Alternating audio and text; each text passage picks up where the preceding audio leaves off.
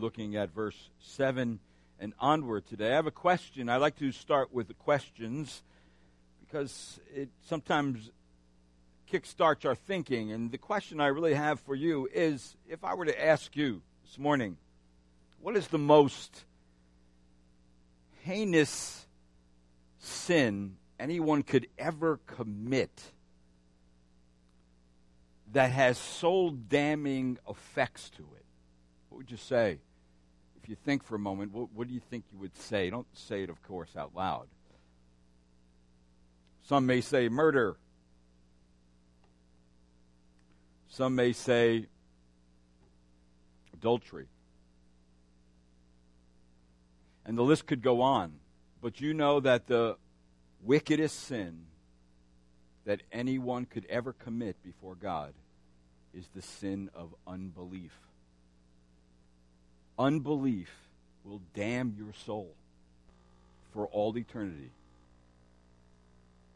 This section of Scripture is about that. That is the main point. Now, the admonition last week was to be prepared to hold fast our confession right until the end. The need to trust and obey God's message rather than disobey and turn away from Him is a paramount consideration, especially in light of an example we have from the Old Testament, which we'll look at this morning. That the demise of the wilderness community who rebelled against God rather than obey His word under God's chosen mediator, Moses. The appeal to believers is not to rebel, not to disbelieve like the wilderness community, but rather obey God, to trust God, trust His promises, trust the promises mediated through one greater than Moses, Jesus Christ. That's where it's bringing us today. That's the focus of this passage of Scripture. The passage before us are actually intended to counter the propensity all human beings have to deliberate unbelief. We are wired because of sin for unbelief. We are wired for rebellion because of sin, because of the fall. See, rebellion is in us. In other words, the admonition for us this morning will be, don't follow the disobedience of others. Don't follow in their steps. Don't follow in their paths. In the case of these Jewish believers, it was the evil ways of their forefathers who did not heed God's voice and resolved to do God's will as declared by His voice. Look at verse 7 of Hebrews chapter 3. Verse 7 through 9 says, "Therefore, just as the Holy Spirit says, today, if you hear His voice, do not harden your hearts as when they provoked me, as in the day of trial in the wilderness." Verse 9, "where your forefathers tried me by testing me and saw my works for 40 years. Now, you see, when you hear preaching from God's Word, you are actually hearing the voice of God. Now, of course, that's only if it's true preaching. That's only if it's coming from the Word of God. That's only if the intended point of the message comes from Scripture. God's Word. When God's Word is preached, you are hearing God's voice. Every time I study, I pray, Lord, get me out of the way so they may hear your voice, so your people may respond to your voice and not mine. See, the Holy Spirit in verse number 7 means God Himself. When you hear the voice of God, it is speaking of the voice of His will, what God wants you to know. If God has completely and finally spoken to through his Son and in his Son, because he has unique supremacy over all things, then it must follow from those who hear his voice that we must give absolute trust to what God says, that we must give absolute obedience to what God says. And that's without having all our questions answered, just trusting God in his very word and character. That if God says to make a left turn, make it, and it will be all right. Because you can trust him. And then as you go along and follow him, he fills in the blanks. He answers your questions from what the rest of the Scripture tells us. See, that is where God wants us to bring us. Now, if not, if disobedience is in us, then we will bear the results of that. If obedience and trust is not given to him, then the consequences are bound to be awful. Look at verse 10 and 11. I just want to read them before I explain them. Therefore I was angry with this generation and said, they always go astray in their heart, and they did not know my ways. In verse 11, as I swore in my wrath, they shall not enter my rest. See, that becomes the very warning, the second warning of Hebrews. And these warnings are very, very heavy. They should convict our hearts deeply that, brethren, every single one of us are guilty of this sin. But we don't have to stay there. That's the point. Look at the example of these people in the wilderness and don't go there. Don't follow their example, but go the other way. Run the other way and follow God. Well, let's take a look at this before we look at our Hebrews text. I want you to take your Bibles. We're going to look at Old Testament text. And let's look at the sin of the people long ago. What was their sin? Look first of all in Exodus chapter 17, verse number 1 through 7. I want you to see that in this passage, this is a rebellious incident spoken here by God's Spirit to the people. And we're asked to give urgent consideration of what's written here in the text. But what was their sin? How does unbelief actually look in response to God? Well, we're going to pick some things out as we read. Look at verse 1 of Exodus 17. Then all the congregations of the sons of Israel journeyed by stages from the wilderness of Sin, according to the command of the Lord, and camped at Rephidim, and there was no water for the people to drink. Verse 2. Therefore the people quarreled with Moses and said, give us water that we may drink. And Moses said to them, why do you quarrel with me? Why do you test the Lord? Verse 3. Then the people thirsted there for water, and they grumbled against Moses and said, why now have you brought us up from Egypt to kill us and our children and our livestock with thirst? So Moses cried out to the Lord, saying, what shall I do to this people? A little more, and they will stone me. Then the Lord said to Moses, pass before the people, take with you some of the elders of Israel, and take in your hand your staff, with which you struck the Nile, and go. Verse 6, behold, I will stand before you there on the rock of Horeb, and you shall strike the rock, and the water will come out of it, that the people may drink. And Moses did so in the sight of the elders of Israel. He named the place Massah and Meribah because of the quarrel of the sons of Israel, because they tested the Lord, saying, is the Lord among us or not? Now, let me just stop there for a minute. In that passage of Scripture, we saw that they quarreled against Moses. They grumbled against Moses. They tested God. And then they finally question and says, is God among us or not? Are we going to die here in the wilderness? What kind of God is this God? Brethren, that's unbelief. That's not trusting God.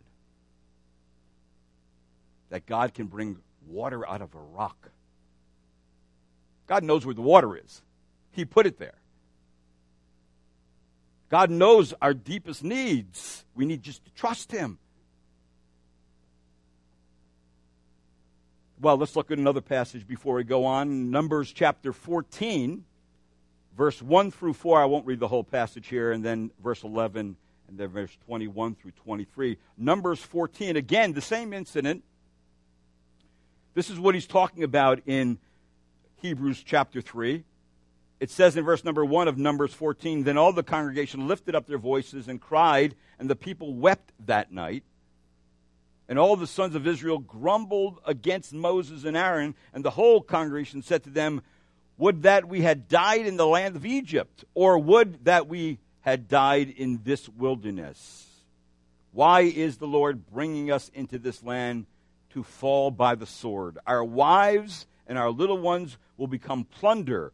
Would it not be better for us to return to Egypt? And they said to one another, Let us appoint a leader and return to Egypt. Down to verse number 11 of Numbers 14. The Lord said to Moses, How long will this people spurn me? And how long will they not believe in me, despite all the signs which I have performed in their midst? Now, brethren, stop for a minute. They refused to acknowledge the awesome deliverance of God from Egypt to the wilderness. God parted the Red Sea for them.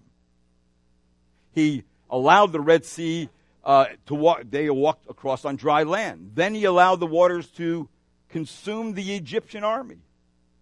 He delivered them. Also, they refused to acknowledge God's constant presence with them while in the wilderness. He gave them the law, like no other nations. He put the Shekinah glory, the presence of God, right in the middle when Moses built the tabernacle, that God was among them like God was among no other nations. And he blessed them there. He forgave their sin there. And then God didn't allow their shoes to wear out. He fed them with manna from heaven. And he promised them that he would lead them to a land that's going to be much greater than what they knew in Egypt, the land of Canaan, a land of milk and honey, a land of blessing, a land in which you're going to go in and you're going to defeat all the enemies there, and it's going to be your land because it's my land, and I'm going to give it to you. And it's going to be the promised land. All those things God did and more. Those are just a few things. And they saw it every single day, the presence of God, the power of God, the supply of God. And even in that, they concluded that God wasn't good, that he wasn't gracious. Look at verse 21 of Numbers 14. But indeed, as I live, all the earth will be filled with the glory of the Lord. Verse 22. Surely all the men who have seen my glory and my signs which I performed in Egypt and in the wilderness, yet have put me to the test these 10 times and have not listened to my voice, shall by no means see the land which I swore to their fathers, nor shall any of those who spurned me. So it is clear in Scripture, and if you'd like to flip over to Numbers chapter 20, it is clear that the people didn't quarrel with Moses. Of course they did. But when they quarreled with God's appointed leader, who were they really quarreling with? They were quarreling with God himself. And it says in Numbers chapter 20, verse 13, those were the waters of Meribah, because the sons of Israel contended or quarreled with the Lord, and he proved himself holy among them. And wasn't it the prophet Isaiah who said, Woe to the one who quarrels with his maker, an earthen vessel among the vessels of earth. Will the clay say to the potter, What are you doing? Brethren, that is their sin. So, every time you complain, every time you grumble, every time you think in your heart you're getting the short end of the stick, and you're a believer, and you know Christ, and you know the riches of the Word of God and the greatness of salvation, and you continue on, that is just a neon sign saying unbelief, unbelief, unbelief. Don't go there. Don't allow yourself to go there. The Spirit of God and the Word of God is given to us so we don't have to go there. Now,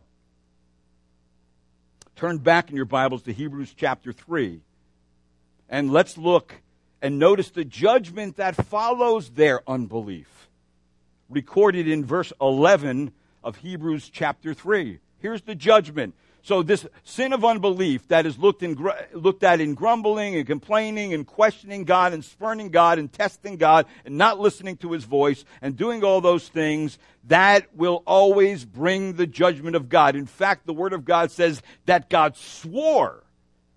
If you know anything about swearing in the Old Testament, that if you swear, you have to carry out what you say.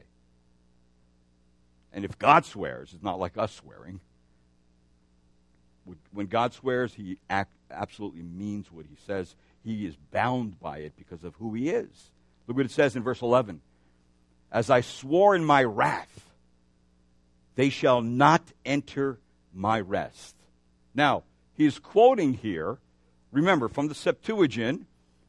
That's the Old Testament translation of the Greek, right? The Old Testament written in Hebrew, it's translated into Greek, which was the New Testament, is the Koine Greek. All right, so he's reading from that translation, all right, which of course shows of the Sinai wilderness community. And in this psalm, Psalm 95, he's actually quoting in the Septuagint, it's recognized, Psalm 95 is recognized as the Psalm of Ascent.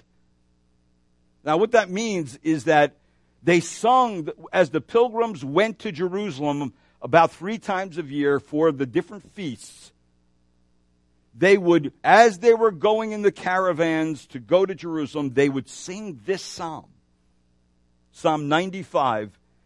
And although this particular psalm begins with praise to the Creator and to the King, it shifts with a warning for the worshipers not to harden their hearts and therefore forfeit their opportunity to enter God's place of rest. Namely, when they went to Jerusalem, it was the temple sanctuary, that they were allowed in as they brought their sacrifices, as they approached God in the correct manner, according to what God said, how God said to approach Him, and that they were entered in. It would be a place of blessing.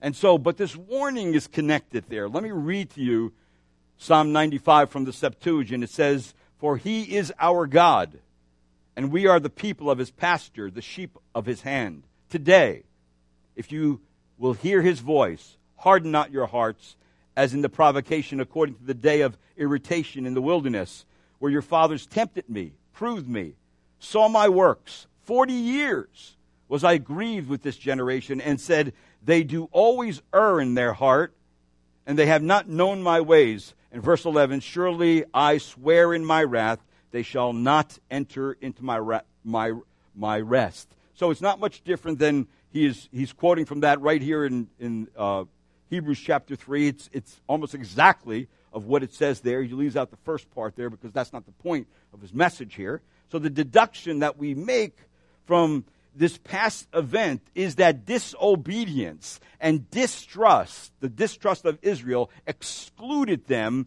from the blessing of God that they might have enjoyed if they were obedient. So unbelief robs us of what God actually has for us. Stay away from that sin. So for the entire 40 years under faithful Moses, the people's hearts were hard, unyielding, embittered against God because of the hardships of the wilderness, and they tempted and tried out God. They tried out God while they were debating whether they should accept Him or not. Whether they should say, is this God going to be our God or not? Should we have him as our God?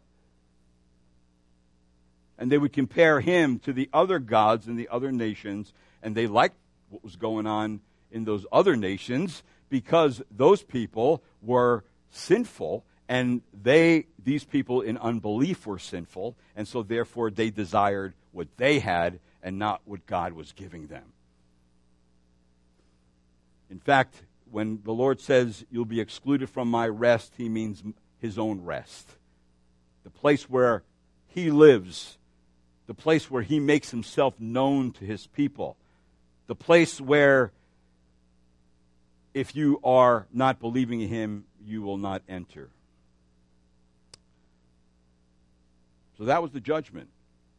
Excluded from God. Could anything be more horrible than that? I don't think so. I really don't think so. But it doesn't have to be your story.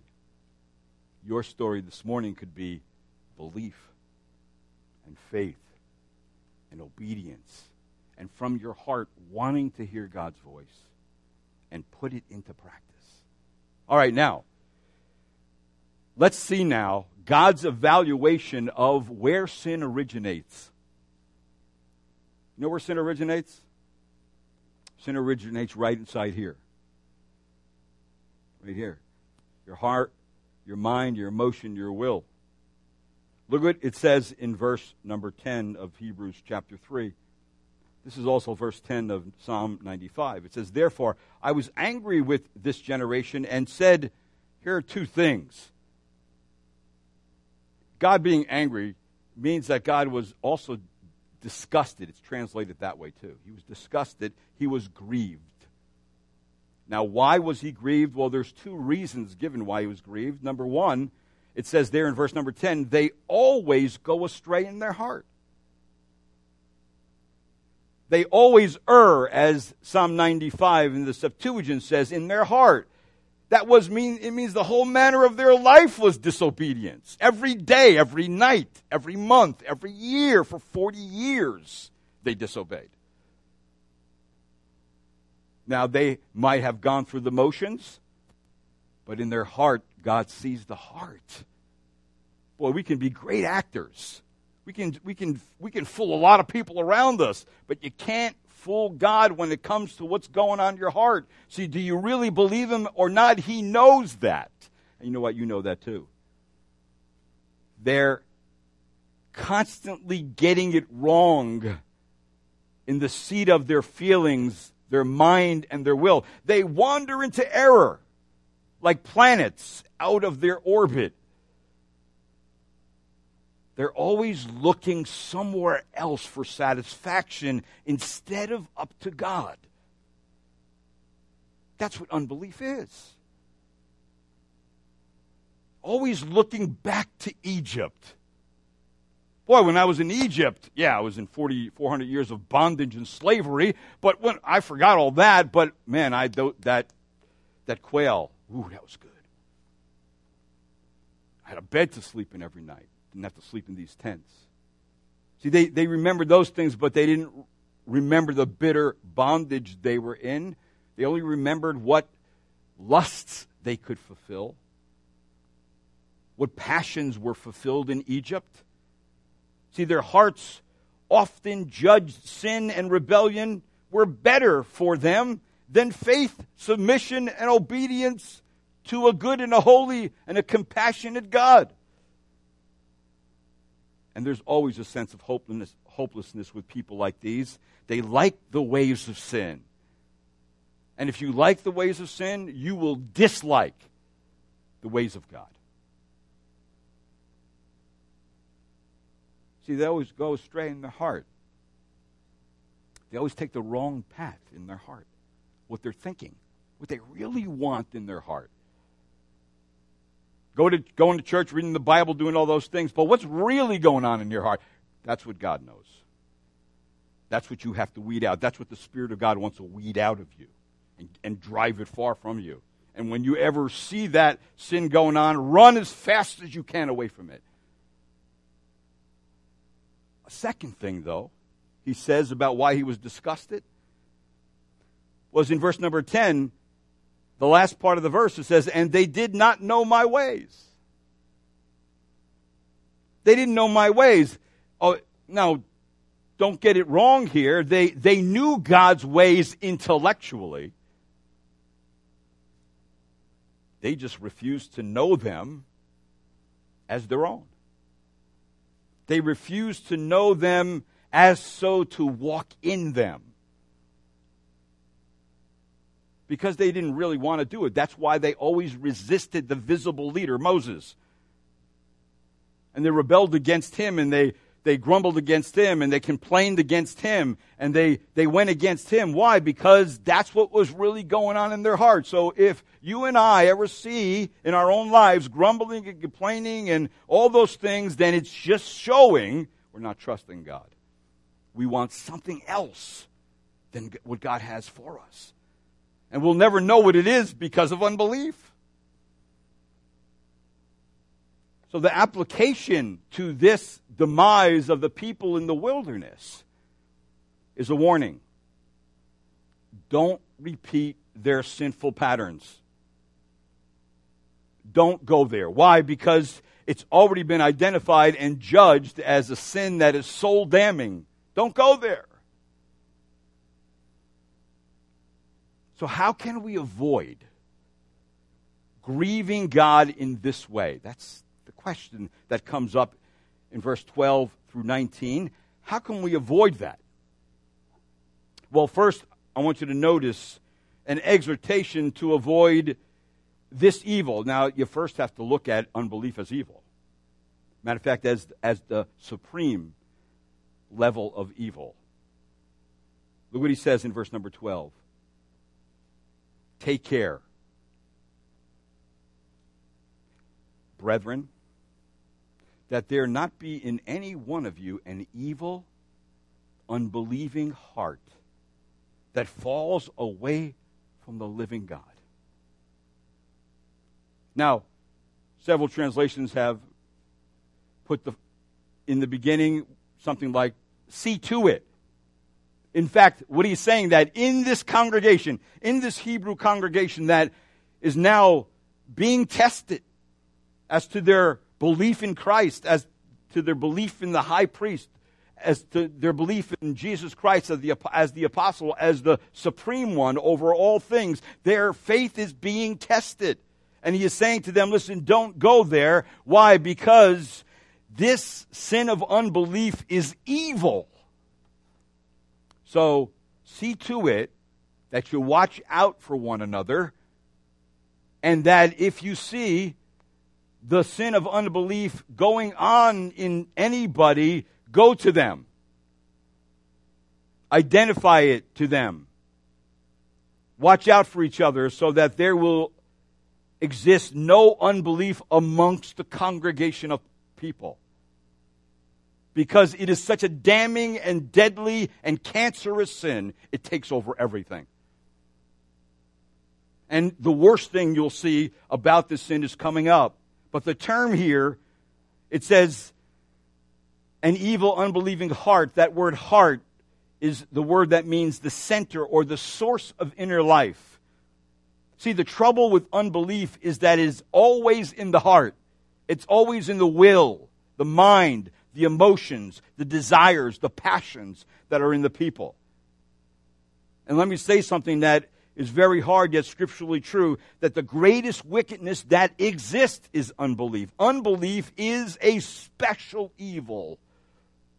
That's why the scriptures tell us to take care, brethren, that there not be any in any one of you, and what? An evil, unbelieving heart.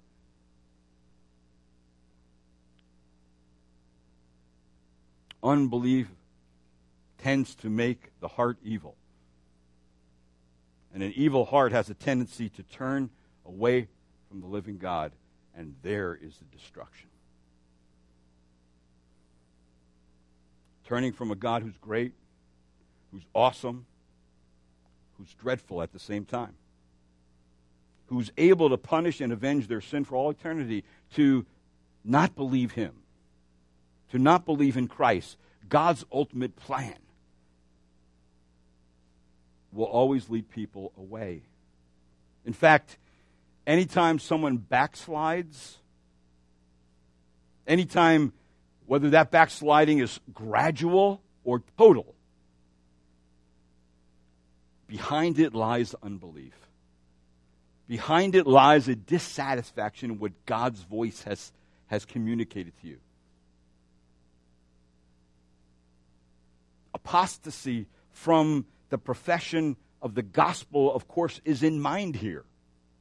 Remember in Luke, in the parable of the sower, where it said this, those on rocky soil are those who, when they hear and receive the word with joy, they have no firm root. They believe for what? A while. And in time of temptation, what do? Fall away. See, not believing Moses, God's faithful apostle and mediator, is one thing. But not believing the greater than Moses, the faithful apostle and high priest Jesus Christ, is quite another thing, even though they're similar. Because, in sense, Moses, those people back then, had a chance. Those who reject Christ have no chance. Isn't this a sad commentary? Often repeated today, that people hear the message on how God provides deliverance, they dismiss it and set it aside as if it doesn't really apply to them. And what they're really expressing is just unbelief. I don't believe that. You can believe that if you want to believe that, but I can't believe that. I won't believe that. But if you remember back in Acts chapter 7, there were several things that were given there that really gave a good indication that when somebody gets on the path of unbelief, certain things happen. A first thing that happens, if you like to turn there, in Acts chapter 7, verse 39, is this, that people who get on the path of unbelief will turn their affections toward the world and what the world has to offer. They will turn actually to serve and celebrate what their own hands can create instead of the true and living God. In Acts 7, verse 39, this is, of course, a rejection of Moses here. It says in verse 39, our fathers were unwilling to be obedient to him, but repudiated him in their hearts, turning back to Egypt. Verse 40, saying to Aaron, make for us gods who will go before us. For this Moses who led us out of the land of Egypt, we do not know what happened to him. Verse 41, at that time they made a calf and brought a sacrifice to the idol and were rejoicing in the works of their hands. So what will people do? They'll turn their affections to the world and to their own creations of gods. However you want to design and create your God, well, that's who I'll worship, because then I can control that God. I can love that God. I can do anything I want with that God because there's no standard. There's no conviction. So humans will idolize wisdom from some human source.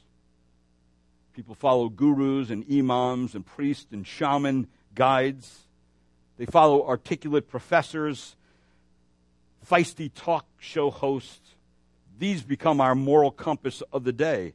They worship everything that the culture says is good to worship, but they don't worship the true and living God.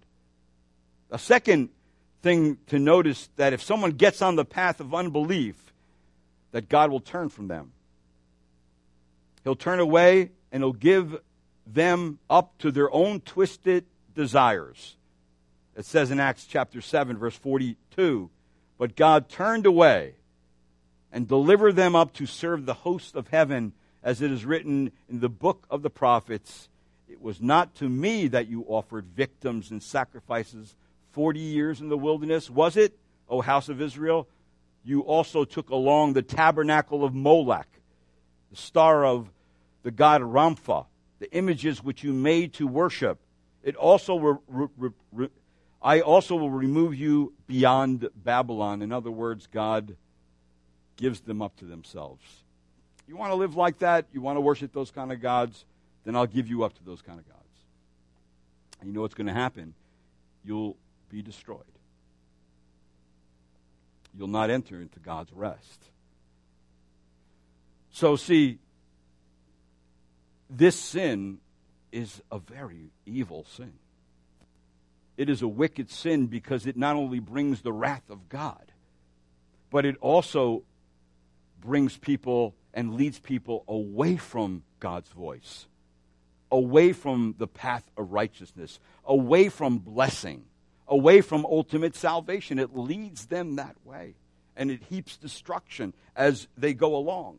So looking outside of God's plan for deliverance and blessing always leads to further bondage, not freedom. You say, okay, I got it.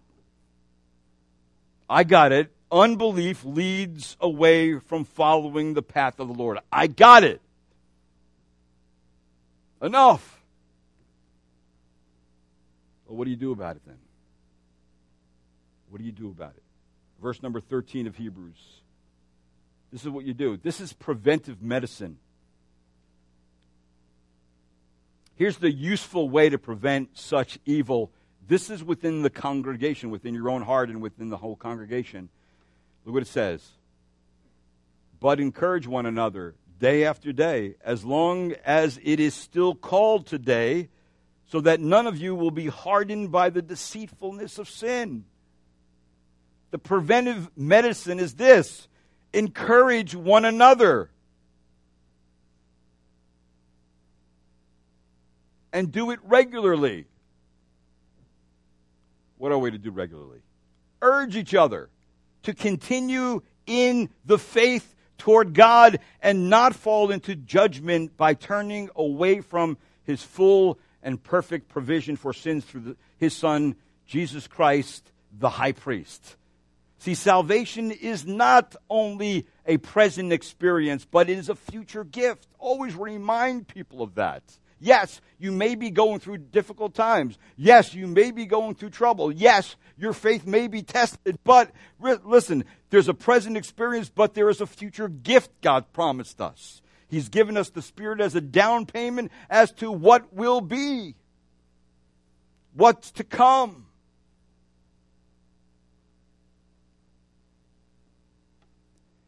We're to encourage one another also, if you look at this verse, to prevent the hardening of the heart.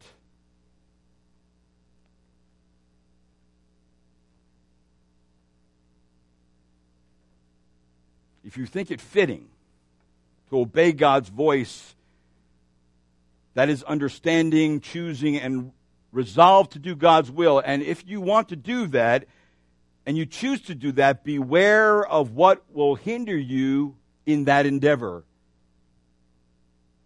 We're going to get to Hebrews chapter 12, where it says to lay aside the sin that so easily besets you and that entangles you from running the race. He is saying in this passage of Scripture, today, while it's called today, right now, don't let it go. Always be watching for this particular sin in your heart in the congregation. Why? So you don't get pulled away by, it says, the deceitfulness of sin. Avoid sin's tricks. The way sin works is through deceit. It presents to you something that is enticing, that is desirable to your passions and your lust, to what you really want, to what it is to be human. That's what sin is. See, it's placed before you. It's dangled before you. Money can solve all my problems. Just give me enough of it and I'll be happy. Pleasure. When I'm young, I want to get all the pleasure I can because that's what everybody else around me is doing. That's what the world's doing, and they look happy. And so, see, you get pulled in and lured in by this imagery that only leads to destruction. It leads to entering into sinful relationships that causes young women and men to be in bondage in their life. because they got their life so entangled with this hope that this will be something that will give me pleasure and fulfill all my desires, that they get hooked, get pulled in, and they reap the results of sin. Friends who seem to have it all, who look like they're having fun, but they're only worldly and not godly. And the godly ones don't look like they should look like they're having fun. Because you know what? It is fun to be a Christian. It really is. God meets all our needs as a Christian.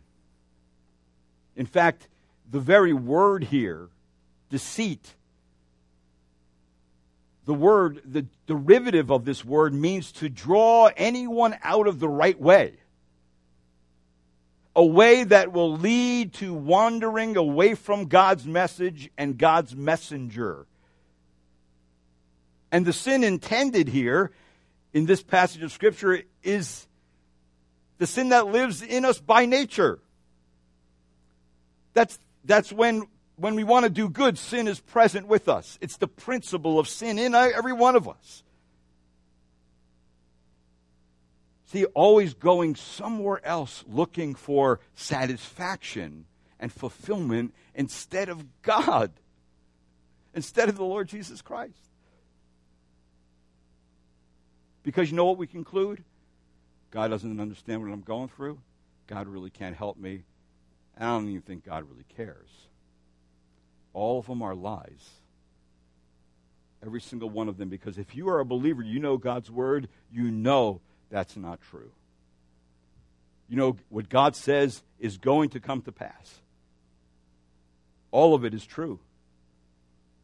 In fact, here's the reason why we should heed and practice the exhortation for avoiding this wandering away from God, because believers enter into a partnership like no one else enters into. Look at verse number 14. It says, notice what it says here. If you want to know who the audience he's speaking to, it says, for we have become partakers of Christ.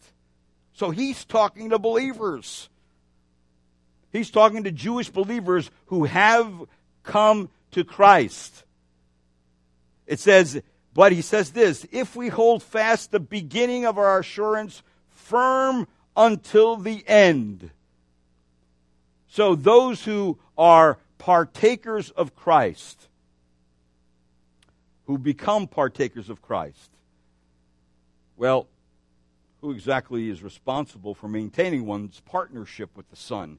Is it the believer? Is it you and I that maintains it, or our faith in God, or is it God who secures the believer? Which one is it? Well, I think what we find in this passage of Scripture is that the evidence will lead to an inference. In other words, if you are following the Lord, if you are obeying Him, not perfectly, but consistently in your life, He's not talking in this passage of Scripture with bouts of unbelief.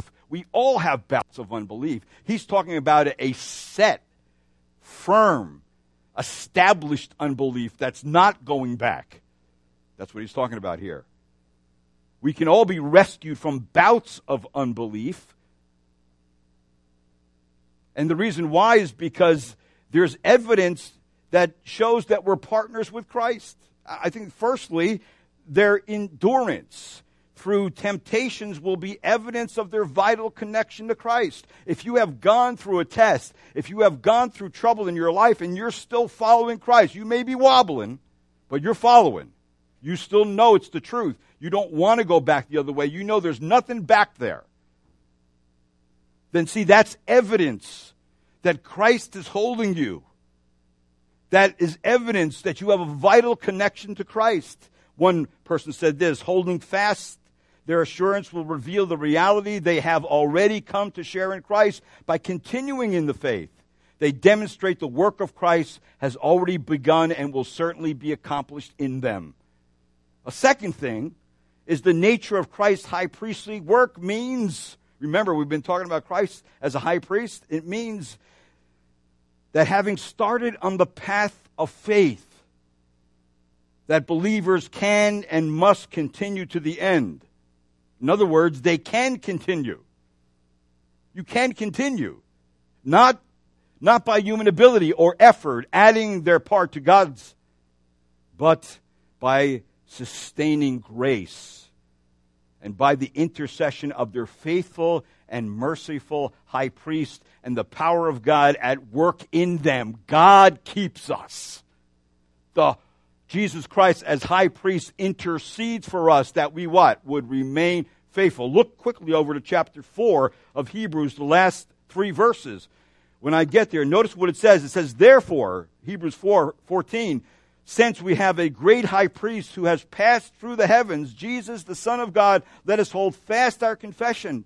For we do not have a high priest who cannot sympathize with our weaknesses, but one who has been tempted in all things as we are, yet without sin. Therefore, let us draw near with confidence to the throne of grace so that we may receive mercy and find grace to help in time of need. Yes, when I get into the place where I'm wobbling in my unbelief, God will help me to continue on through my trial, through my tribulation, through my temptation, and keep me standing.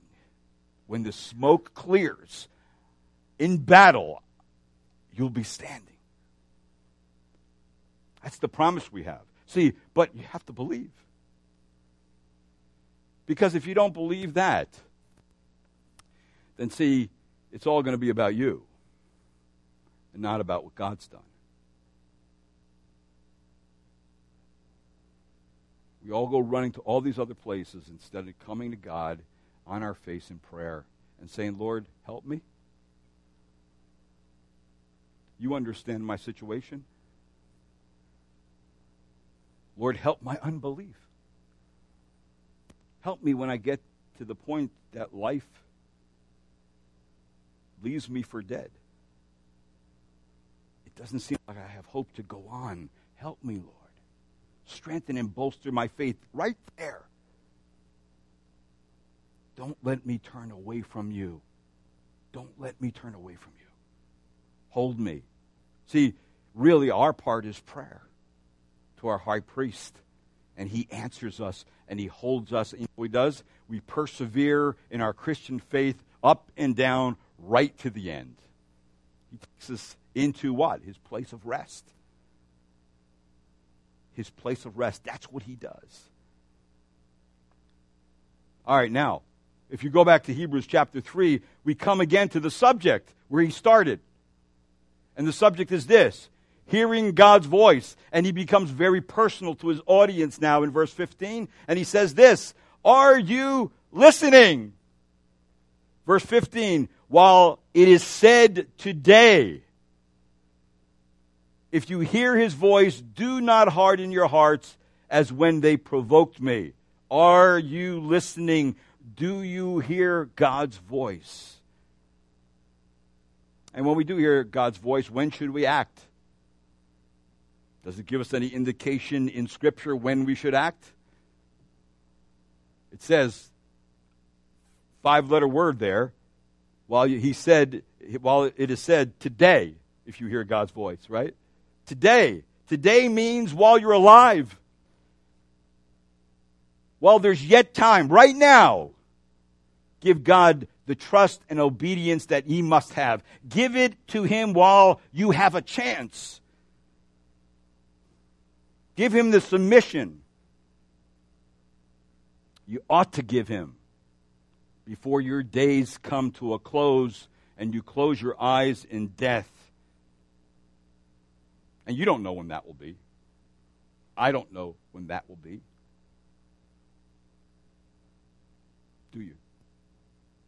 So you're saying, listen, you know what the time is to listen to God's voice and serve him? Now. Right now. You know when the day is to obey him? Right now. Now, I was really surprised. You know, my father, when he died, it was a surprise to everyone. Because my father was so fit. He was a 79-year-old fit guy. Solid. Healthy. My father never, I don't remember him ever taking an aspirin or ever said he had a headache. But God said it's time. And he took him. Just like that. So for my father, he didn't have March 7th as the next day. March 6th was his last day.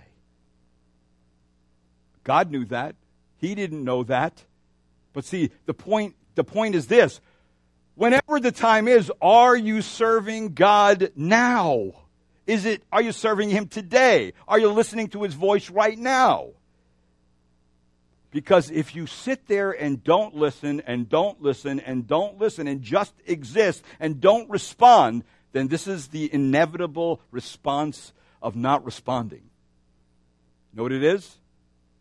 A hard heart. Look what it says in the text.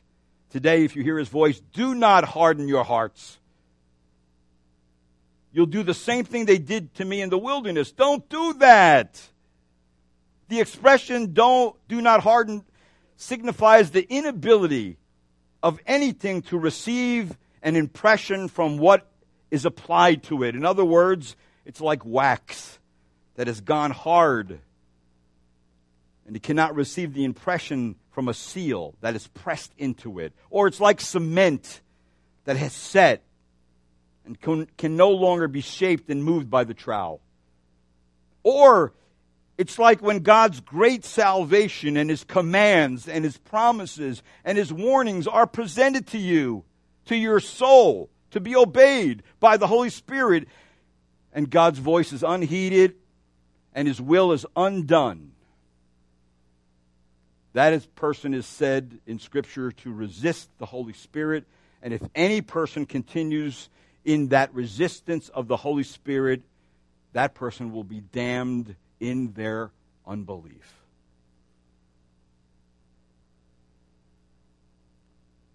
You see, it's a hard message, but it's the warning that God wants us to hear. We need hard warnings to keep us moving, to keep us examining ourselves, to bring us to a place where we are encouraging one another to continue on in the faith. One day I feel like I can't continue on, but somebody comes along and says, you know what, continue on. I'll hold you up. Let's talk about it. Let's pray about it. Let's go to the passages of Scripture. Let me just be there for you. And therefore I'm strengthened, encouraged, and I go on. And then a year later that person and I come alongside them. It works. It's back and forth in the church. That's what the church ought to do until we move right to the end.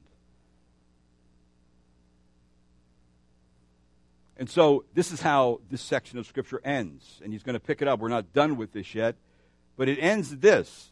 A bunch of rhetorical questions and the answers to those questions built into the questions. In verse number 16, these are actually designed for believers not to repeat the recorded mistakes. The first one is the people of Kadesh Barnea were offered a promise from God, yet they hardened their hearts and rebelled against God. Look what it says, verse 16. For who provoked him when they had heard? Indeed, did not all those who came out of Egypt led by Moses? And then secondly, their deliberate disobedience in verse 17. They distrusted and angered God. And it says, and with whom was he angry for 40 years? Was it not with those who sinned, whose bodies fell in the wilderness, died there in the wilderness? They didn't make it to the promised land. And thirdly, that God swore that these rebels would never enter into the place of rest that he promised. Verse 18, and to whom did he swear that they would not enter his rest, but to those who were disobedient? Brethren, they never entered into the place of rest he had promised. Joshua, Caleb, and those who I believe were under 20 years old entered in, who didn't rebel against the Lord. And you say, the bottom line is this, that I started out. Why didn't they enter in? Why didn't they enter into the place of promise and blessing and enjoyment and to really reap the benefits of following God's voice and obeying him and just coming into the land and feeling completely blessed? Why didn't they enter? What's the bottom line? Look at verse 19. Why? So you see that they were not able to enter because of what? Unbelief. You see how damning that sin is? It's the most damning sin ever. And some people can be great people, honest people, moral people, religious people, and still they do not really believe, and God knows it in their heart. And they'll die as a good person, and people will have many good words to say about them. Eulogy means good words. And yet, in God's judgment, they have not believed, and therefore under God's wrath forever. It's a horrible thought. So, brethren, trust is necessary. We must believe God's word is true, that all of what God says is true. Obedience is necessary. Obedience, to me, really makes trust a reality. It's the practical part of believing. And there's another thing to consider, that grace will run out. To the offer of God, there is a limit. That limit is the duration of life. We never know when the limit will be reached. We cannot be sure that there will be a tomorrow for any one of us. So trust in the Lord before it's too late. First, believe in Jesus Christ as your Lord and Savior. Follow Him. And if you believed, then trust Him the rest of your days before the efforts of grace are exhausted. Because someday there will be. Someday God will say, that's it, it's enough. No more gospel preaching. It will come to an end, it will be done. So let's together endeavor to encourage each other to continue on with the Lord and to watch out for each other if we see someone being led away from the Lord by the deceitfulness of the sin of unbelief. Let's catch it. Let's pray that it doesn't happen. And let's rescue people as the Lord gives us strength to do so. Amen? Hard, but so needed for us in every generation. The second warning, let's not go there. Let me pray. Lord, thank you this morning for the Word of God. Even though, Lord, contained therein is hard things. Lord, you, by your providence and will, put it here for us. And Lord, I'm thanking you for it. For Lord, I have seen even in my own life pictures of unbelief, complaining and grumbling in my heart. I pray, Lord, you'd forgive me. Keep me from this evil sin. Keep me from this sin that leads me away from you, Lord. I pray, Holy Spirit, you would give us all the strength to be able to identify this particular sin and confess it and put it away from us and watch it. So, Lord, we don't get hooked by it and be led astray by it. Enable us to be encouragers. Enable us to be aware of each other's lives so we can watch out for each other. I pray this for us, Lord. Keep us from this sin. And Lord, I pray that we would learn to trust you and love your voice when the word of God is spoken, and love to obey it, and love to go out on the limb in faith, because we know we can trust you if that would be your will for us to do this or that. And Lord, I praise you for all the good things that you're going to bestow upon us, that you already have bestowed upon us, and that you will in the days to come. And then ultimately, Lord, in the kingdom of God, we are going to receive the full blessing and presence of our Lord Jesus Christ. We look forward to that. We ask you, Lord, to bless us and keep us faithful. Hold us up, Lord, as our high priest.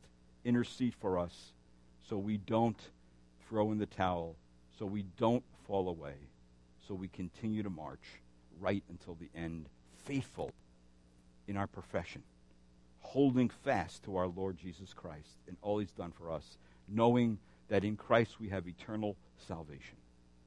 We give you glory and praise for all that you have and will do. And I pray in Christ's name, amen.